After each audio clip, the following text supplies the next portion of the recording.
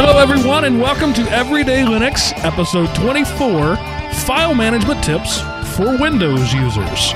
Recorded October 30th, 2011. Happy almost Halloween, Chris and Aaron. It's All Hallows Eve.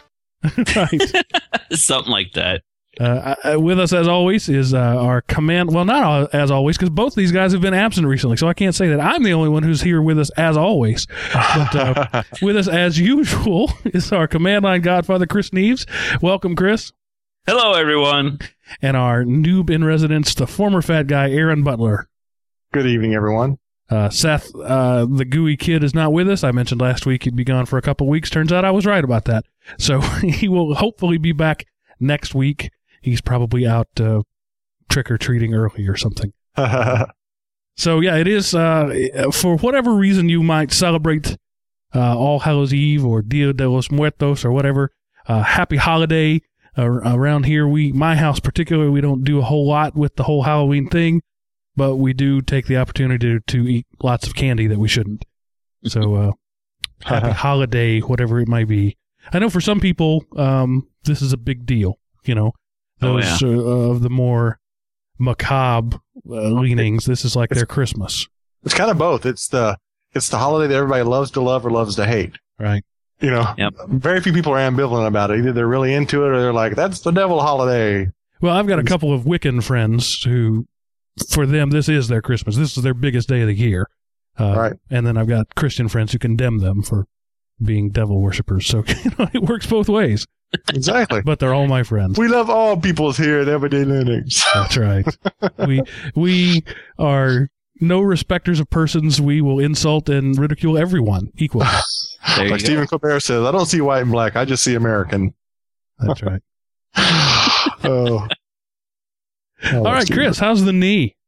Almost better. After seeing the doctor last week, he cleared me to do strength training for it so I can start building the muscle back up. Evidently, I have a little bit of muscle atrophy that he doesn't want me to do any agility training until that's been cleared up. So 60%.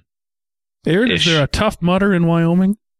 There's one in Wisconsin.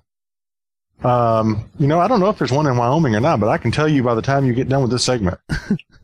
So, that would be definitely a way to train your knee or destroy it after it's been trained. That would be the test, to run a Tough Mudder on that thing. Now, that's like Lower Canada, right? That's what we're talking? Something like that. Wyoming. Is that a big state, kind of stretches up across the top of the country? Yeah. Just west of the Dakotas? Up around, Dakotas, Wyoming, Montana. Yeah, we're all in the same boat. So you start over in the top left-hand corner, and you got Washington, then you have the Idaho pointer sticking up there, and then that's you. You're Wyoming's next, right? It's almost Montana. That's it. Wyoming south of me. Oh, there you are. Okay, so there's one in Colorado. There's one in Utah. There's one in Minnesota. The closest one for you probably is in Minnesota. What's the per capita population? Do you know that, Chris? I know it's very sparse. You've got more land than people, right? Yeah. Off the top of my head, I couldn't tell you, but I know I think there's more cattle than there are people up here. Yeah. How far are you from Vancouver, Chris? I couldn't tell you off the top of my head. I'd have to look it up. That's all right, then. There is one in Vancouver as well, if you really wanted to go to Canada to do one. There's a reason I do want to go to Canada, though, but it's not for a Tough Mud or anything of the sort. There's a haunted house up that way that is supposed to be the scariest thing on the continent. And I think it would be great to go see. I have never, I don't want to say never since I, reached the age of enlightenment, whatever that is, 12 or 13, somewhere around there. Once I realized that nobody in this house can hurt me, right, by law. If they hurt me, people will go to jail. That ruined it for me. I've never been scared at a haunted house since. I go in there and I'm like, there's no chain on that chainsaw. That's not a real needle. You can't, and there's a difference between being startled and being scared. Sure, I'm startled when something jumps out at me, but I've never been scared in, my adult life. Not that I can remember. Well, I'll tell you one thing, Mark. Then don't come up here for the our haunted Hallow that we have, because the chainsaws do have chains and the needles are real needles. So, yeah, but they're not going to hurt me. They can't hurt me.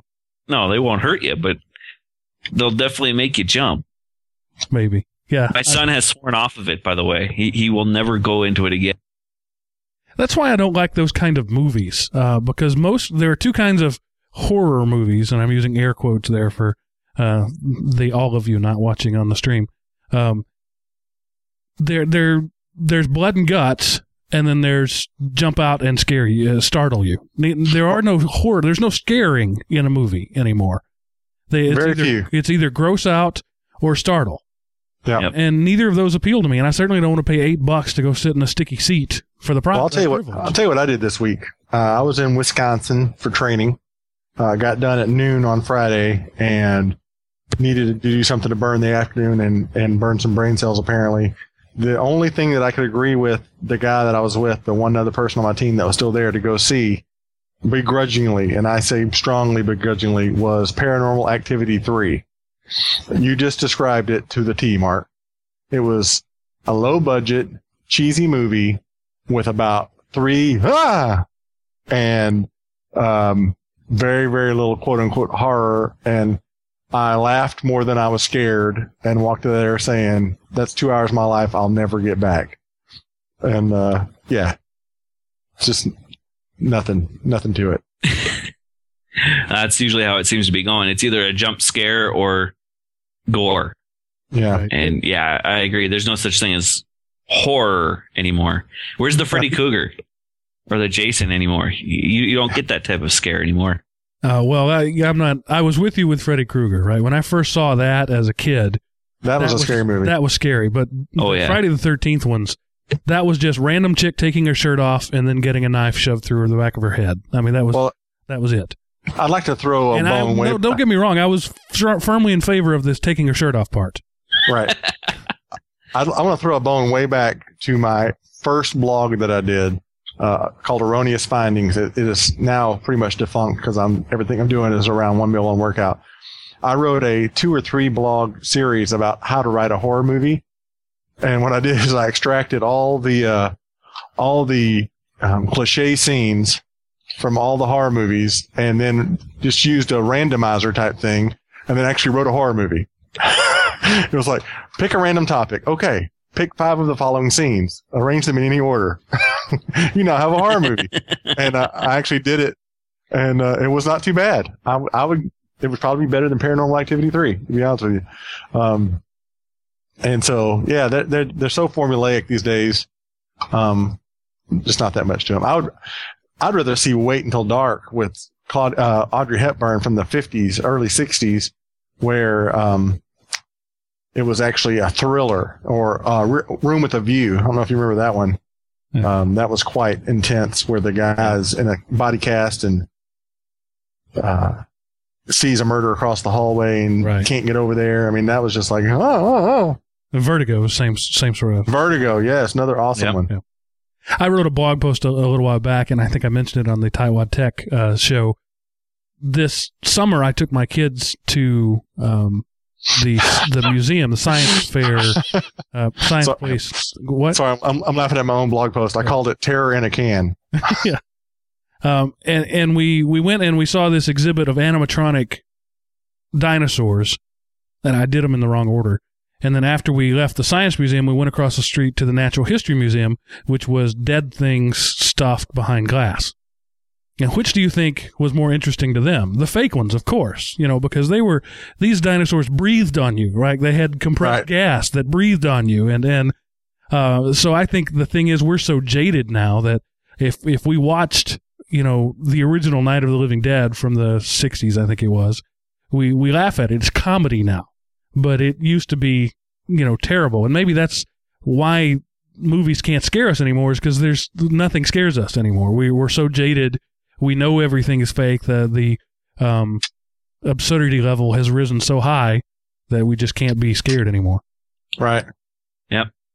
Just a quick aside while we're talking about movies, I bought, actually, the Transformers 3. Uh-huh. And Aaron, I saw your review of it. Sam throws a fit, robots, explosions. Sam throws a fit, robots, explosions. Sam throws a fit. And I knew that's what it was because you pretty much described the plot of the first 2 movies as well. But There was more fits in the third one, I think. But anyway, I was the thing that struck me most about this one is suddenly the robots bleed, right? So for 2 movies, the robots didn't bleed when they got hit, but now they bleed. Where'd the blood come from? right. There's so many plot holes in that movie, all 3 of them, all the way around. Like, for example, in the first one, Megatron is frozen, right? Yeah. But then they can go out into space. I'm sorry, which is colder, space or Antarctica? Yeah, I don't know about that one. And then and then they breathe. They actually breathe, but then they can walk on the moon. Wait a minute. If they can walk on the moon, they don't have to breathe. They're robots. Why would they breathe anyway? So, I like how that not only was there a spaceship on the backside of the moon. Spoiler alert! Spoiler alert! Spoiler alert! Yeah. Oh, wait, I've already told you the whole movie. But they never went. Why did we never go back to the ship and get any more technology? I'm not sure. Oh, and by the way, there's 1,000 robots hidden in the sand around it. Yeah, we never noticed. We took billions of dollars of equipment with us, and nobody ever thought to include a metal detector. Right. Okay, sorry. Now back to something Linuxy. Chris, you've decided to go back to Fedora after we ripped on it so severely? There's a chance of it, actually. I was downloading the new Fedora 16 comes out in like 9 days, and I downloaded the live beta, just to try it. And most people if they've listened to us, have remembered that my laptop is kind of finicky with all the newest releases of Linux, to the point where it's unusable when I boot off the live disk. It's something to do with the ACPI systems. This is the first disk, the first live version that has worked flawlessly inside of my disk, or inside of my computer. If it holds true when it releases, there's a pretty good chance I'll move. Even though they're going with GNOME 3? Well, you can install KDE still, though. Okay. So I don't have to worry about that. So I'll be looking forward to your review. Maybe next show or 2 shows from now, we can let's see.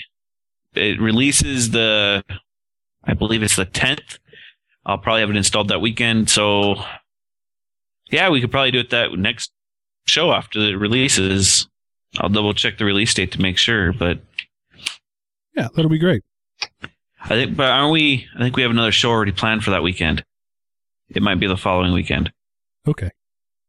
It's so unusual that we have anything planned. That caught me off guard. Yeah, I was like, what? We have what? The planning for this show usually begins at about 7:50 when we record at 8. No, it was literally, what was it? It was classic. The little, inside baseball there. It's Thursday. Chris sends an email to the list and says, "So, guys, it's Thursday. Anybody got an idea for a show?" And nothing. And it's not until like midday Friday I respond, "Well, maybe we could do this." And still nothing. And like a day later on Saturday, Chris says, "I think we can make a show out of that." So that's how we roll here at Everyday Linux.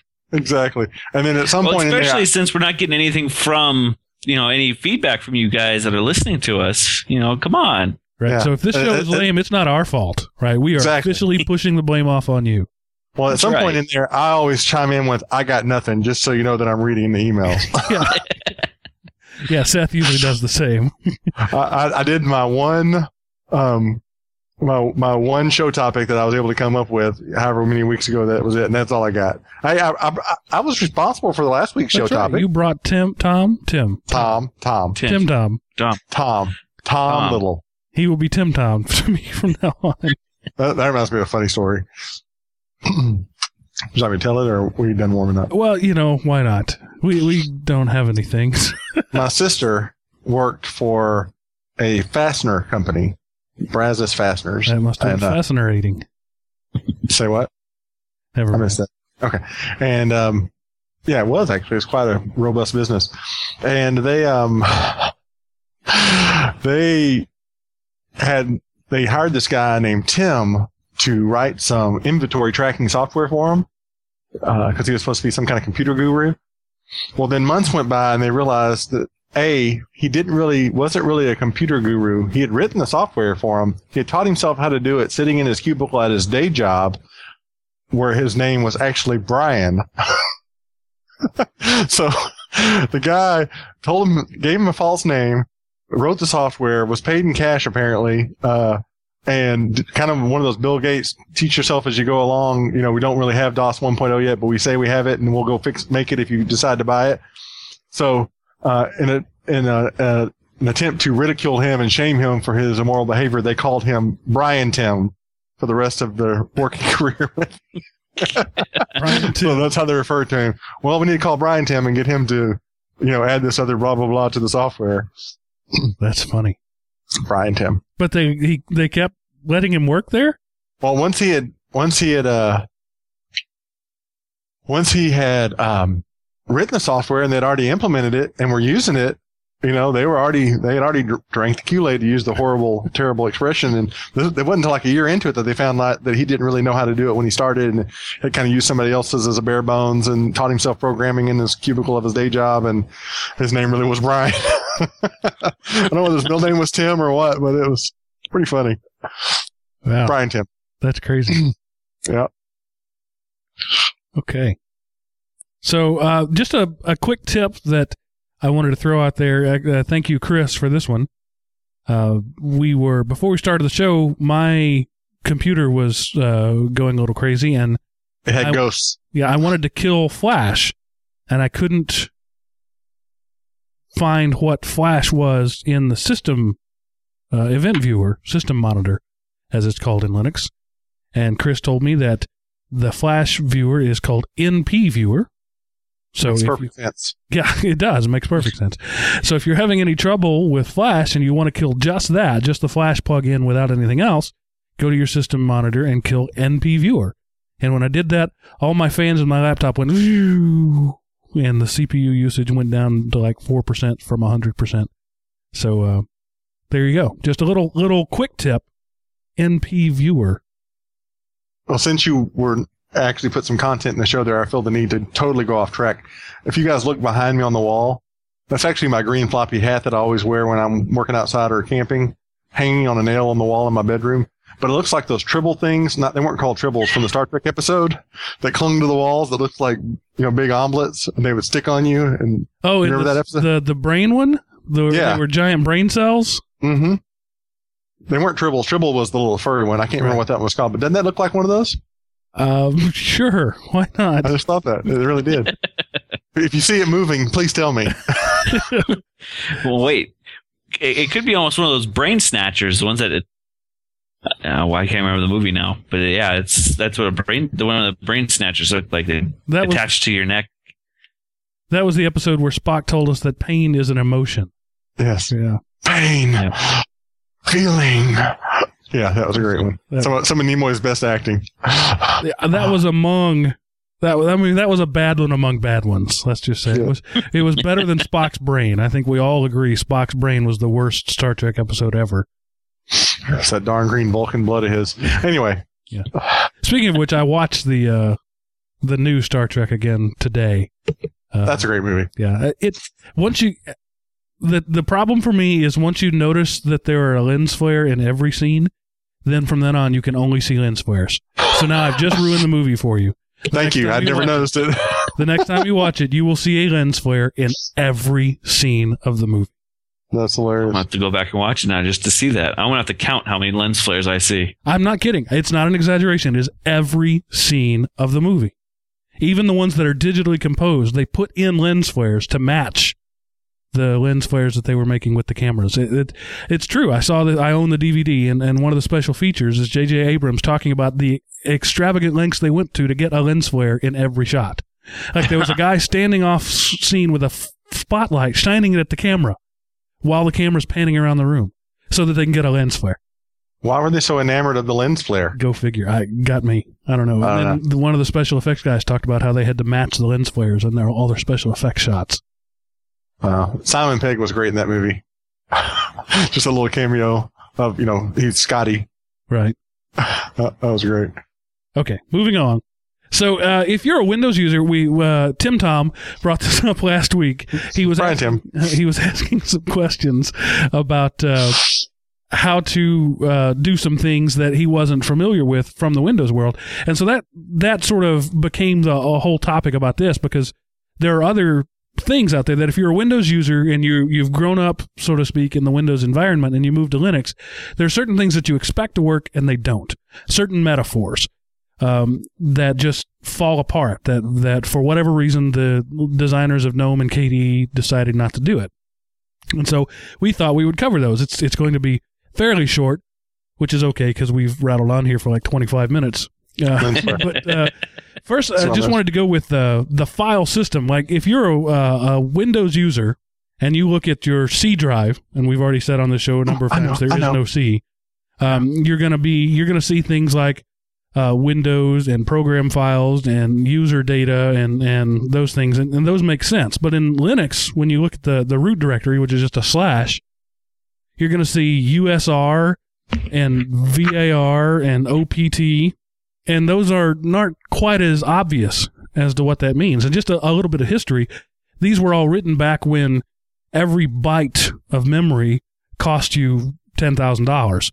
So if you could make things small, usernames very small, you did. So a lot of Linux commands and Linux things are 3 characters or less.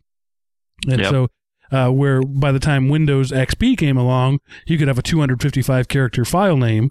And so that's why you have program space files.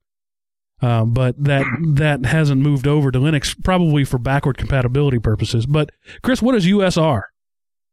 So I guess anymore it's being used for the what the heck's all in there? There are different bin files and command or. It's Universal System Resources. Yeah, that's it. Yeah, and it's like the in Windows the common DLLs folder. You'll see common program, common file, something like that.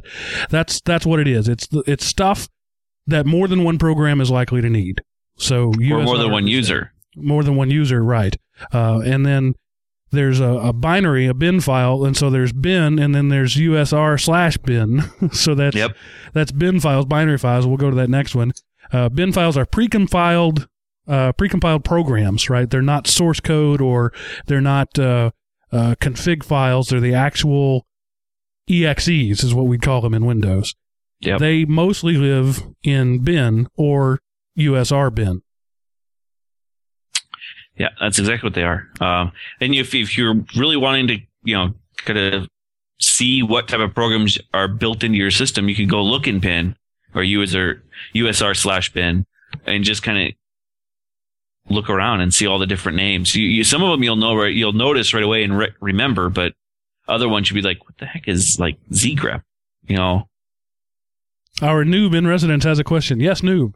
How did you know? OPT. I'm guessing that's some kind of options thing, but I am currently in the process of learning a new software application at work, and it's got a front-end GUI that everybody uses, but it also has an administrative tool in the background that's done in a terminal set, kind of a terminal emulator type thing.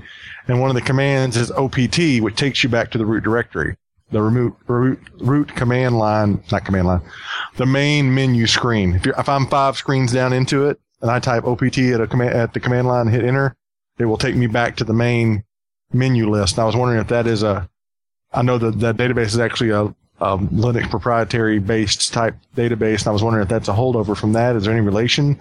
Is there a command line OPT command, Chris? Oh, godfather of the command line? Not that I've ever used. No, I've never heard of. Yeah, OPT is not. There is a C. What you're talking about is the. Wait, I had it just on the tip of my tongue. Telnet. But now let me Google it. Chris, you're sitting there in front of Linux, aren't you? Yeah. Drill down like 5 options. Drill down. The options parsing tool. That is the tool that's a component of the C programming language. So that's probably what you're talking about. That's different than the OPT directory. I was just curious if he went like 4 or 5 directories into a folder at the command line and hit OPT, if it taking back to the root folder, and they had stolen that idea from a Linux. Generally, that's CD/. Yeah. Generally. Or CD ... Yeah. Are you willing to try it? What the opt folder is, though, is the place for optional stuff. It's stuff that doesn't, that it's add-ons. It's not part of the OS, and it's not part of the user stuff. It's a program that you've added outside the OS. Like, for example, one of my favorite tools, Backup PC, installs itself in the opt folder.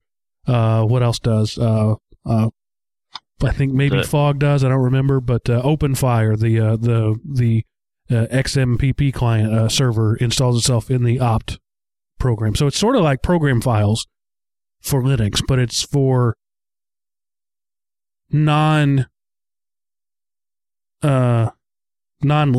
but things that run under Linux. It's kind of a couple other things that are installed in there, like the Google Talk plugins. Those are all installed in OPT. Also, the Boxy, if you're using Boxy, that installs an OPT. So it's kind of like the program file folder. Some of the Flash installers install the lib Flash player thing. That goes in opt too. Yeah. So it is like the program files, but it's more like for cross-platform programs as opposed to things that might be like if you install OpenOffice, that's going to be in the bin or the USR bin, or probably in both. It splits itself up into different parts. And so, Chris, great command line godfather, how would I find where something is if I'm looking for it on the machine? Well, you can use find. Come on, command line. What would I do? Well, no, that's the command line. Find. Find or which is the one I was thinking of. Yep. Which is another one. Find works too. Which is appropriate for Halloween. Which. Oh. Which. So, yeah, you say which Gcalc, and it'll show you all the places on your system where Gcalc lives. Siri must be based on that, huh? Which locksmith? Sorry. Yeah, you're breaking up here. I'm sorry. We didn't hear you. I said that Siri must be based on that. Which locksmith, do I need? And then, of course, what we talked about a little bit last week is the home. Home is the user's folder, sort of. Like in Windows 7, they sort of went to the way Linux has done it. And I'm not sure. I don't have enough Mac experience to know how they do it. But like there's the users folder in Windows and then user names under users. And that's directly analogous to the way Linux has done it forever. There's the home folder and then like the Chris folder under home or the Mark folder under home. And that's where all of our personal data lives. Right. And where also you can install your own custom programs too. Like if you're running Wine, that's where Wine gets installed. All your Wine programs are installed under your username, not under opt or bin or anything else. They're under your name. There's also a bunch of games that you can download that do the same thing. They make a bin file under your name, and then that's where they install. So that way it's constrained underneath your user privileges. Yeah. Well, I have to say, this is not something we've ever talked about before, and I'm very excited to learn this. It gets really complicated when you're looking for, like if you want to manually delete something. Because unlike other OSs, Linux will throw things all over your hard drive. Like Dropbox, for example. You'll have data in your home folder. You'll have data in the USR folder. You have data in the USR bin folder. You have data in the bin folder. And you'll have data in the var folder. Yeah, and you see that a little bit in Windows. If you really are trying to manually delete something, people call it that they've deleted it when they go in program files and they find the file called application name and they click on it and they hit delete. But they didn't get the DLLs out of the System32 folder and things like that. It just sounds like this is even possibly worse. Right. And one that we didn't mention was the VAR. That is generally where output goes. Log files and things like that. It goes in the VAR folder for the most part. Question. Yes. What was I going to ask you? That's the first question. Because registry. Is there a thing analogous of the registry in? No. Nope. There is no centralized database of settings. That's reason enough right there to switch to Linux, because I never have to mess with the registry again. Well, registries have their good points too. I know. But everything is in its own text file, in its own config file, which generally is a hidden file. And I mentioned this last week, but we'll re-mention again. Chris, how do you hide a file in Linux? You put a period in front of it. Right. Start it with It's as simple as that. anything else. I have a question. Yes. In Windows, if you put dir, comma, when you're in the command line, it'll show you hidden files. Will it do the same thing in Linux? What is the command line way to show hidden files, Chris? I don't know. I know how to do it, and I just forgot. I'd be curious if the comma worked in Linux. It sounds like something they would steal from Linux because it's a very shorthand way to do it. Why don't you make a file hidden real fast, Chris, and then throw the So dir, what are comma. you doing?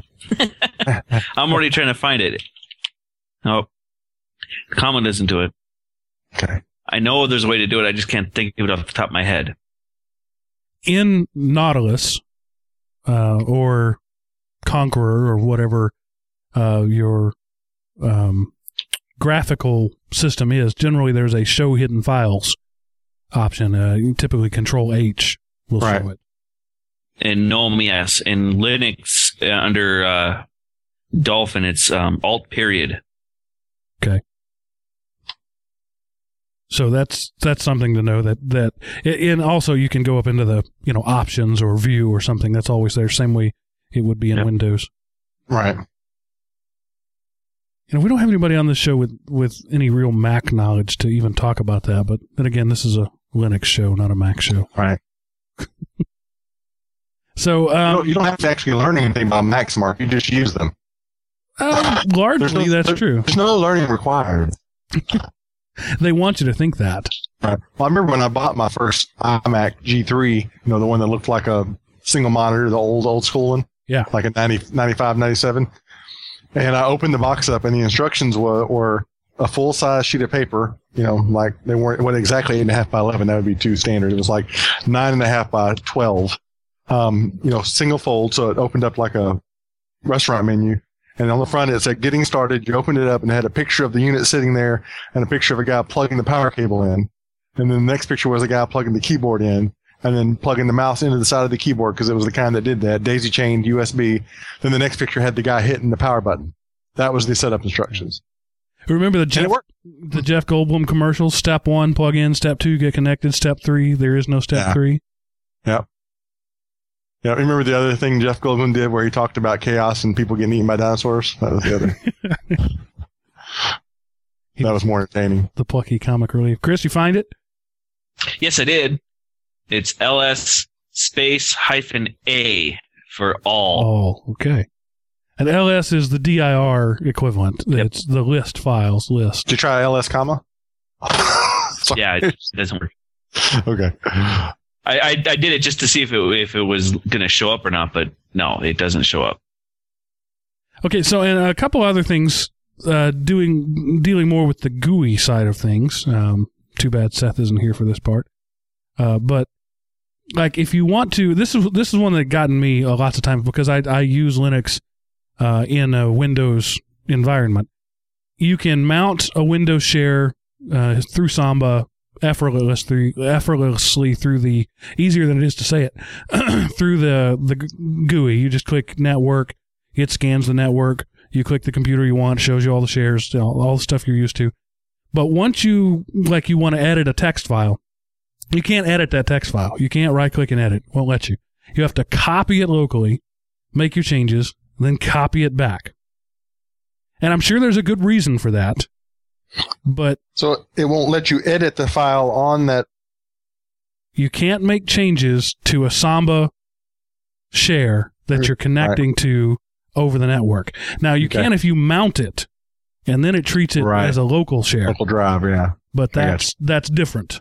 But if it's just a mounted share that you're searching over the internet, you can't directly edit. And this working in a school like I do, that's a thing that comes up a lot.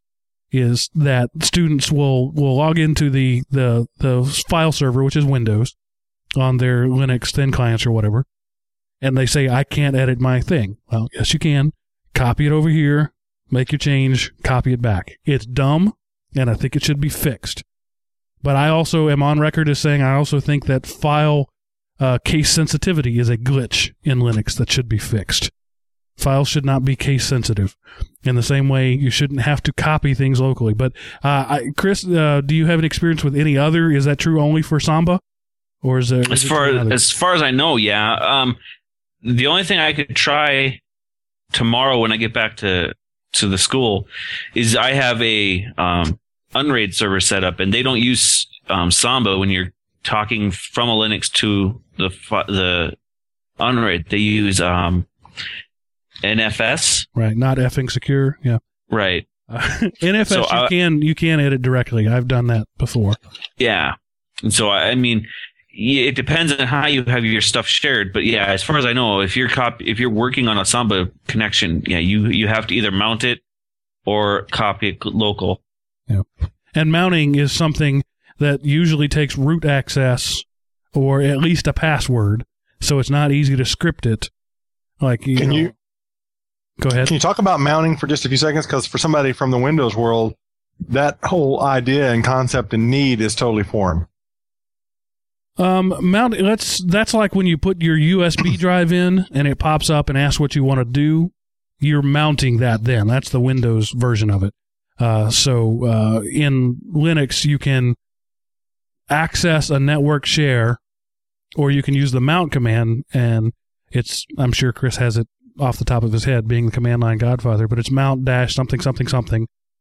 And then that tells it this is no longer a Windows drive out there on another machine, but a local drive local to me, and I will treat it as such. Yeah. I don't mount Samba shares that often to the GUI, so I don't remember the commands exactly, but yeah. The other thing you can do to mount a Samba share is use the FS tab and edit that.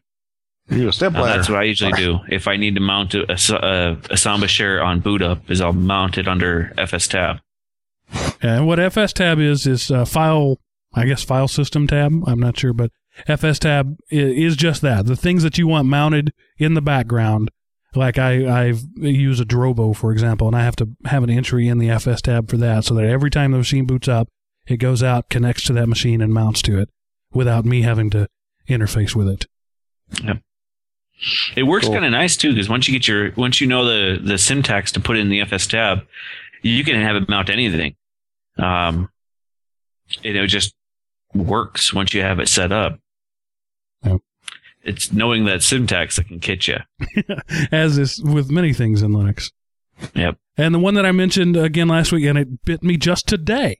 I wanted to rename a file. I clicked it, waited half a second, clicked it again to rename. That only it just laughed at you. That's right. It says, "Why did you click me? I've already been clicked. What are you doing?" So, being the trained monkey that I am, I did it again, and it didn't work. And then I did it. It's crazy. It's like the rat that's trained when you push the button and food comes out. The first time no food comes out, he pushes it again.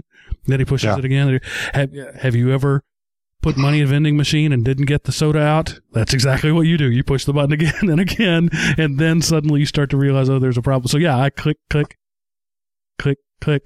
Oh, I'm on Linux. Crap. Well, what's funny is I would actually be fine with them taking that away in Windows, because I inadvertently do it sometimes. Click and don't do it quite fast enough. And so for me, if I'm going to rename the file, I'm already going to the keyboard from the mouse anyway. So if I click on the file, F2, start typing, I'm fine with that. Yeah, but see, if I don't want it, sometimes I don't want to rename it. Sometimes I want to copy the name of it. That's fine too. So slow click, right click, copy, paste. That's my workflow. I either want to work from the keyboard or the mouse. I don't want to mix the two.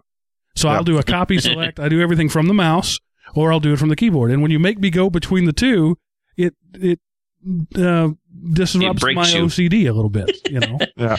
See, and with me, I don't use a double click to open anything, Windows or Linux. I have everything set to single click open. Oh, you're one of those. Ooh. Yeah, I don't want to limit how much use I have to that mouse. Oh, I don't ever want to work on any of your computers.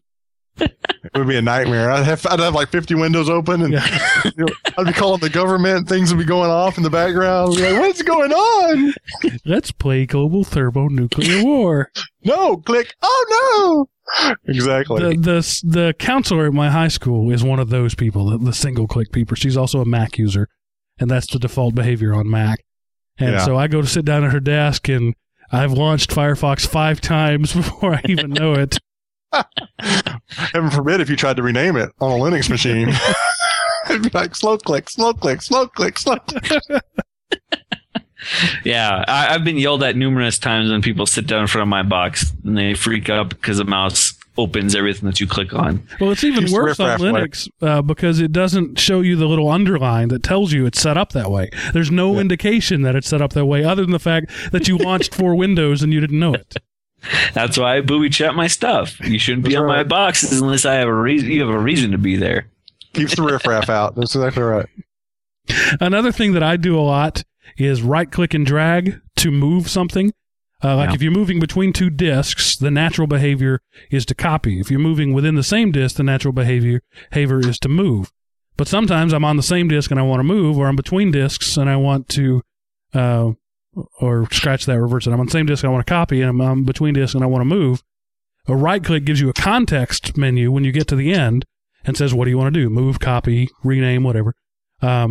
That doesn't exist in Linux, and that's another one of those things that gets me all the time. I can't. I'll right-click on something, and the context menu pops up immediately. Like, I didn't mean to do that. Well, and that's because, again, if you're a version of using a combination, I use the Shift and Control with a left click to either copy or move. Right. You know what I mean? So if I'm going from drive to drive, I hold Control down, and then it forces it to move, or I can hold Shift to make a copy. Because I don't mind using both hands. I've got 2. The other one's not doing anything if I'm on the mouse. Why not go ahead and use it?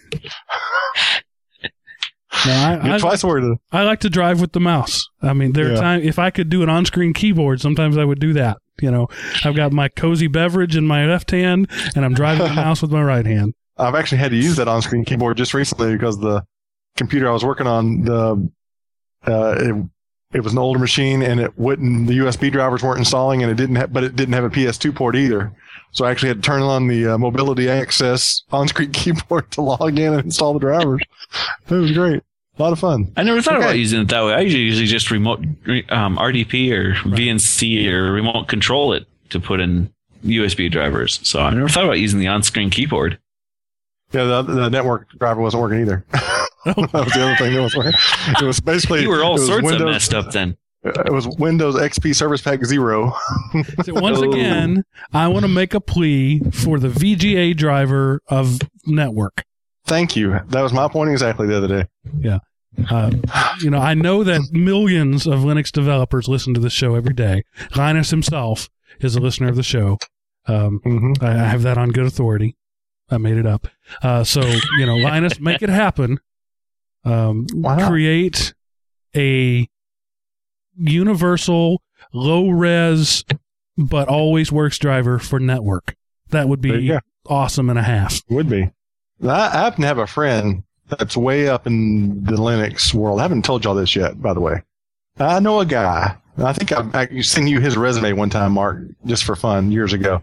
He is actually a kernel developer guy for Yahoo's servers. That he's like into the elbows, and his computer's in a particle-free cabinet. He has to reach through with gloves just to use his computer. It's not quite that bad, but no, he's to the point. I can talk comfortably on many subjects that I know nothing about, obviously, since I'm on the show. And me just trying to tell somebody else in his presence what he did, he would have to stop me and correct me 15 times. No, that's not actually what I do, Aaron. No, that's not really what I do. No, that's not what I do. So he is the inner working. I think they use Red Hat still, and that's kind of what his deal is. Anyway, I can call him. I'll get him to write us one. Yeah, that would be great if he would do that. Of course, Yahoo, I think their stock right now is selling for minus 50 cents. Like for every stock share they buy, they give you 50 cents. I didn't say he's working for the strongest company. He may not still be there anymore. He may not. In fact, he did change companies. I don't remember now that I think about it. The next thing I had on the list there is something that always bites new users is, and we've talked about it before, is the execute bit. Yep. When you download something from the internet, 99.9999% of the time, it's not going to be executable. So you download something, you click the button, and then it pops up a box and says, I'm sorry, Dave, I can't do that. And what you have to do is you have to right-click on it and then go into the properties, go into the permissions, and set the execute bit, which says, I give you permission to run this program. It's just a security thing built in. There's no reason it couldn't be on by default, and there may be distributions where it is, but I've never found one. I think it has to do with a lot of times how the file is sent up to the network or to the internet. Because I've downloaded a couple of files before, and I can't think of them off the top of my head. I think one is the Perfect Ubuntu script. It comes down with the execute bit on, but that's the way he set it up to come down. So I think it has a lot to do with how the person has it on the internet. And just so you know, there are in Windows there's 3 attributes: system, hidden, or archive. So, and I think the archive is deprecated and doesn't really even get used anymore. But the system file, it says just that. This is a system file. Treat it like a system file. Then there's the hidden file. All the other one's the read-only. Read-only, yeah. So there's 4. And Windows, in Linux, there are 4 also. There's read, write, execute, and then, what's the 4th one? Sticky. I don't remember what sticky is, Chris. Do you? No, off the top of my I can't think of it off the top of my head. So, but basically, you have the permissions to just read it, or write to it, or execute it. You can do them arbitrarily, and for example, in Windows, if you hit the execute bit, the read bit is automatically set. That's the way it works. You can go in and do the special advanced properties, and you can change that if you want to. But that in Linux, it's all arbitrary. So there's read, write, and execute. You can read this file, you can write to this file, or you can run this file as a program. And the directory is the other one. Directory. Okay. Is it a directory or is it a file? Right. Yeah. So yeah, which is interesting because there is no distinction in the Linux world between those two. They're just pointers, and it could be a pointer to a file or a directory, and you can tell it what it is. So, but that doesn't come in very often, and we talked about it in a previous show. We talked about chmod and 755 and 777, but I just wanted to mention that again, that the execute bit and setting permissions, if you're not a command line godfather, the way you're going to do that is right-click the file, go to properties, and it's there in the property settings. Yep. And this next one we talked about last week with TimTom, and Chris actually brought this up, and I'll let him do it again. Yeah, it's if you're a file management person that you need to have, most times in Windows, if you're copying from one window to another, you're going from drive to drive or location to location, you have 2 different windows open. Or you may use the file tree on the left panel. But in Linux, you can use a split window. So you actually have your location in one side and the target in the other, and you can just drag and drop across a center bar. And that's in Dolphin or Nautilus, either one. All you have to do is hit F3, or if you want to use the menu buttons, it's under View and called Split. And I used that today for the very first time. I was not aware of that until Chris mentioned it. But yeah, that is very handy if you want to do like what I was talking about, moving things from one place to another using only the mouse. That's a great way to do it. Typically, what I've always done is just open 2 windows. Yep. But now you don't have to do that. This cuts down the amount of windows you have open on your screen. I really love it. I wish there was default into the Windows system having split. The only way I've ever figured out how to change that is if you change, if you exchange Explorer Shell with something like Directory Optus, they have a split window. But that's the only way I don't think there is a way to put split view in Explorer. I don't know. Well, technically, I guess Windows always has it because there's that listing to the left that you can expand, and that is a split view. Yeah, if you try the F3 thing in Windows, you get a handy thing called search. And search is handy, and particularly in Windows 7, they actually finally got it right. Finally. Yeah. It indexes your drive without throttling up the CPU 100%. And Aaron had a noob question. Yes, I did. Let him read to you. Is there any way for Windows to see a Linux partition? We talk about Samba and you're in your Linux world and you're reaching into Windows. But let's say I'm on my Windows machine and I want to jump into my Linux box and pull something in, and it's not an NTFS or a FAT32 directory. And being the seasoned Linux expert that I am, I Googled it, and I found a how-to Forge article written that gives not only one, not just two, but three different ways of doing that. That's impossible. And Tell me more. I will put the link in the show notes to that, but there's three different ways to do it. They're different programs. One, it basically gives you a different file explorer. So you've got your Windows Explorer, and then you run this. Explorer 2FS is what it's called.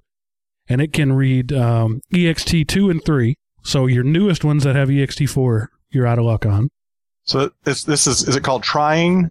This really is an emulator or something like that? Sorry. As opposed to wine. There's a big reach. Big reach. Yeah, you were trying. And then the next one from diskinternals.com is called the Linux Reader. Now, what's great about it is it reads like every file system known to man. Riser SF, HSF, NT, I don't know, you wouldn't need to do NTFS, would you? But it does all sorts of file systems, but it's just a reader. So you can copy something off of the Linux partition onto the Linux partition, but you can't edit it. I got you. So it's similar to the unmounted Samba share. Right. And then the last one is an ext2 or 3 installable file system that basically lets you mount a drive, like we were just talking about. You can mount that drive inside your Windows system and treat it as if it were a D drive or an E drive or an F drive. Right. So it's almost like way back in the day. That's the one I used. Yeah. That's the one before when I was trying to jump between the two worlds. That ext2 installable file system is what I used before they went to ext3 and 4. Well, so my follow-up question, and I guess I could use the same program to do this, is if someone gave me a quote-unquote Linux CD with some files I needed on it, could I put it in my PC and convert it, or am I just hosed? So if I've already put that in my CD drive, could I take one of those applications and point it to that CD and at least read those files? It sounds like I could. You wouldn't need it. When you do your file burn, the CD file system is universal. Okay. Unless, of course, they mounted the drive or the optical disc is like like how you could do a formatted disc. Mm-hmm. You could format and make the optical drive pretend to be a writable media or a read and writable media. That then you'd have to issue. But if they actually just burned a data disk, the CD file system is a universal file system now. Okay. I did not know that. So you're talking about mounting it as an ISO 9000? No, I can't think of the Nero used to do it a lot. If you stuck a blank disk in, it would treat it as a drive. Right. So you'd save it as a file. Rewritable type. Yeah. Disk or drive to disk to file, or I can't think of it off the top of my head now. And then I'm sorry, Chris, go ahead. I was going to say that hasn't, that kind of fell out of favor a long time ago, so I don't think anybody uses that anymore. Well, I've never tried to do this. This was just a hypothetical. I could send you a disk right now with a bunch of, I could burn it in Linux, and it would be just a universal format that you could be able to read on anything. Right. Now, whether I could actually handle the files is another story, because if they're Linux files, that's not going to help me to be able to see them. But that leads to my final question, which is, again, I was just kind of grasping in a lame attempt to add some content and be helpful. Is there any tools to actually convert? Would you ever even need to, or could you convert a partition from one file format to another and retain the data? Is that something you can do from any format to any format? I've never even thought about it until I wrote this question. The only way I have ever converted a file system is from FAT32 to NTFS. Windows has a partition utility to do that. Yeah, I have done that. Never seen anything else. It may be possible, but I've never heard of it. That would be almost a scary thing, though, because if you think about it, you're going from a whole one file structure to a whole new file structure. Yeah, at least going from FAT to NTFS, they're at least similar. Yeah. But going from NTFS to Riser or ext3 or 4, you're going from a non-journaled system to a journaled system, or a journaled system to a non-journaled system, and that would be messy. Well, as cheap as storage space is these days, there's really no reason to ever do it. You would just copy it, move it to a new location in the right format you want, and it would the copying, moving part of it would take care of the conversion. Yep. So in the Mythbusters style of can you do something, I would call that plausible but stupid. Right. It might be possible, but not a good idea. Yeah. Well, who knows how much data loss you would have if you did that trick. Well, apparently, segueing back, since this is the Aaron Noob segment, my friend John left Yahoo in 2008. Probably a smart idea. I don't know where he's working now, but I found his old resume. Here, Chris, just for fun for you. Here's a few bullet points under his work experience at Yahoo. He wrote monitoring daemons and RAID management utilities for the LSI MPT Fusion HBA and LSI Mega RAID SAS controllers. He added support for booting FreeBSD from GPT-labeled disks directly from the BIOS as opposed to booting from EFI. Don't know what either of those actually are. Implemented support for PCI message signal interrupts in FreeBSD's PCI bus driver. Extended KGDB to better integrate with GDB, including native handling for kernel module symbols. And lastly, in his spare time, he provided general support for OS issues on FreeBSD, including analyzing kernel crashes and deadlocks, and also analyzing userland issues such as runtime linker bugs. I'm amazed at how much of that I actually understood. I'm sure you guys probably do. A lot of it was really good. Yeah. If you go back, there's somewhere on his blog or something, he talks about when he was in college and he and his roommate started writing an operating system in their spare time. Well, who hasn't really? I mean, that's one of those universal things that people do. They sit around and write operating systems. I could probably get him on the show if you're interested. The question is, did he inhale? Yeah, exactly. That would be awesome. If you get him on the show, I will give you a cookie. That's good. I will contact him tonight. He'd probably have more Linux knowledge than we both would, Mark. Oh, I have no doubt. Yeah, He'd probably say, "What's Unity?" I've never even seen that. I don't even know what that is. Yeah, if Chris is the command line godfather, he's like the command line grandfather. Yeah, no kidding. He's the compiler godfather. Yeah. CopyCon program.exe. All right, Chris. Is there a command line tip of the week? Today's command line tip of the week is cat. Meow. Something like that. It's a short little command that works really good if you're trying to see what a file is. Especially if you're trying to look at those config files for all those different devices and things that we were talking about earlier in the show. Cat will actually open those up and give you a limit, and it'll dump everything into the terminal. So if it's a big file, prepare to scroll a lot or to lose some of it off the top of the scroll bar. Well, you can cat it to another file too, right? Yeah. You can go from one file to another file, which is helpful as well. I like using cat a lot for log files. Especially if I know that it's at the end of the log file. Instead of using less or more or tail, I might just cat the file because it's, just as quick and easy. But it's a nice little command. You can check up all the different things on Wikipedia. They have a nice little write-up on how cat is done. The link's in the show notes. Chris, I love you like a brother, right? But you are a serious geek. Gee, thanks, Mark. You're sitting around, I like to, I could use cat or I could use tail, but, I prefer to just go in and read the bits using a hex editor. It's a lot more fun that way.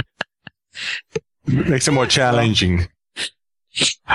It's all about, how you want to learn to play with your operating system. When I was dibbling in Windows, I've talked about a couple of things where I've replaced like the File Explorer shell with, Docked Octopus and Light. What is it?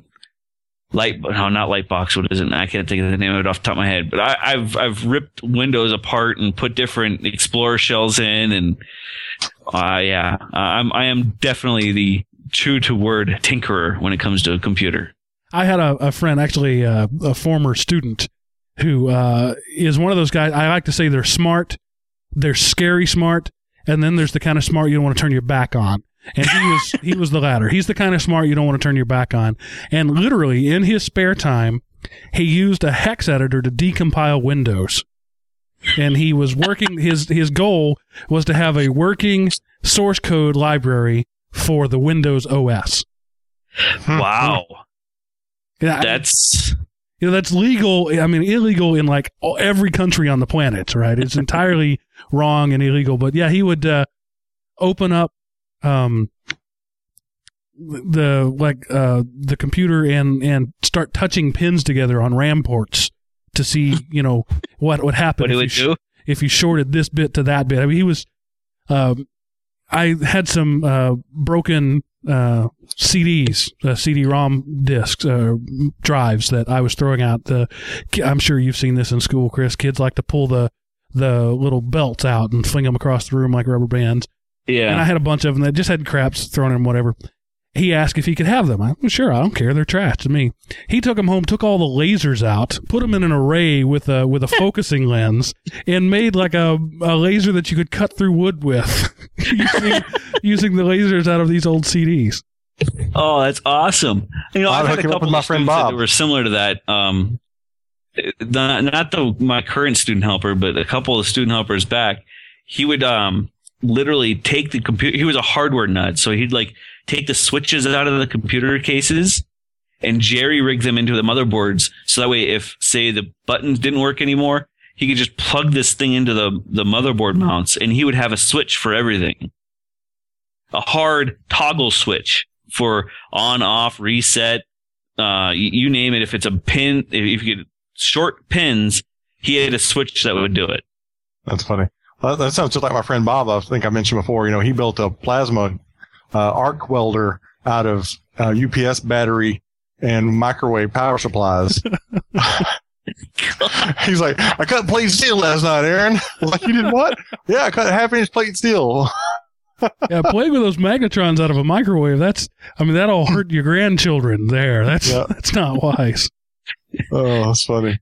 All right, so at this point, I think we will gracefully exit from this conversation as best we can, and I'll tell you how you can contact with us. If you have crazy stories you want to tell us, if you have show suggestions, again, as we said at the beginning of the show, we'll be sitting around sometime late Sunday afternoon coming up with a show for next Sunday evening.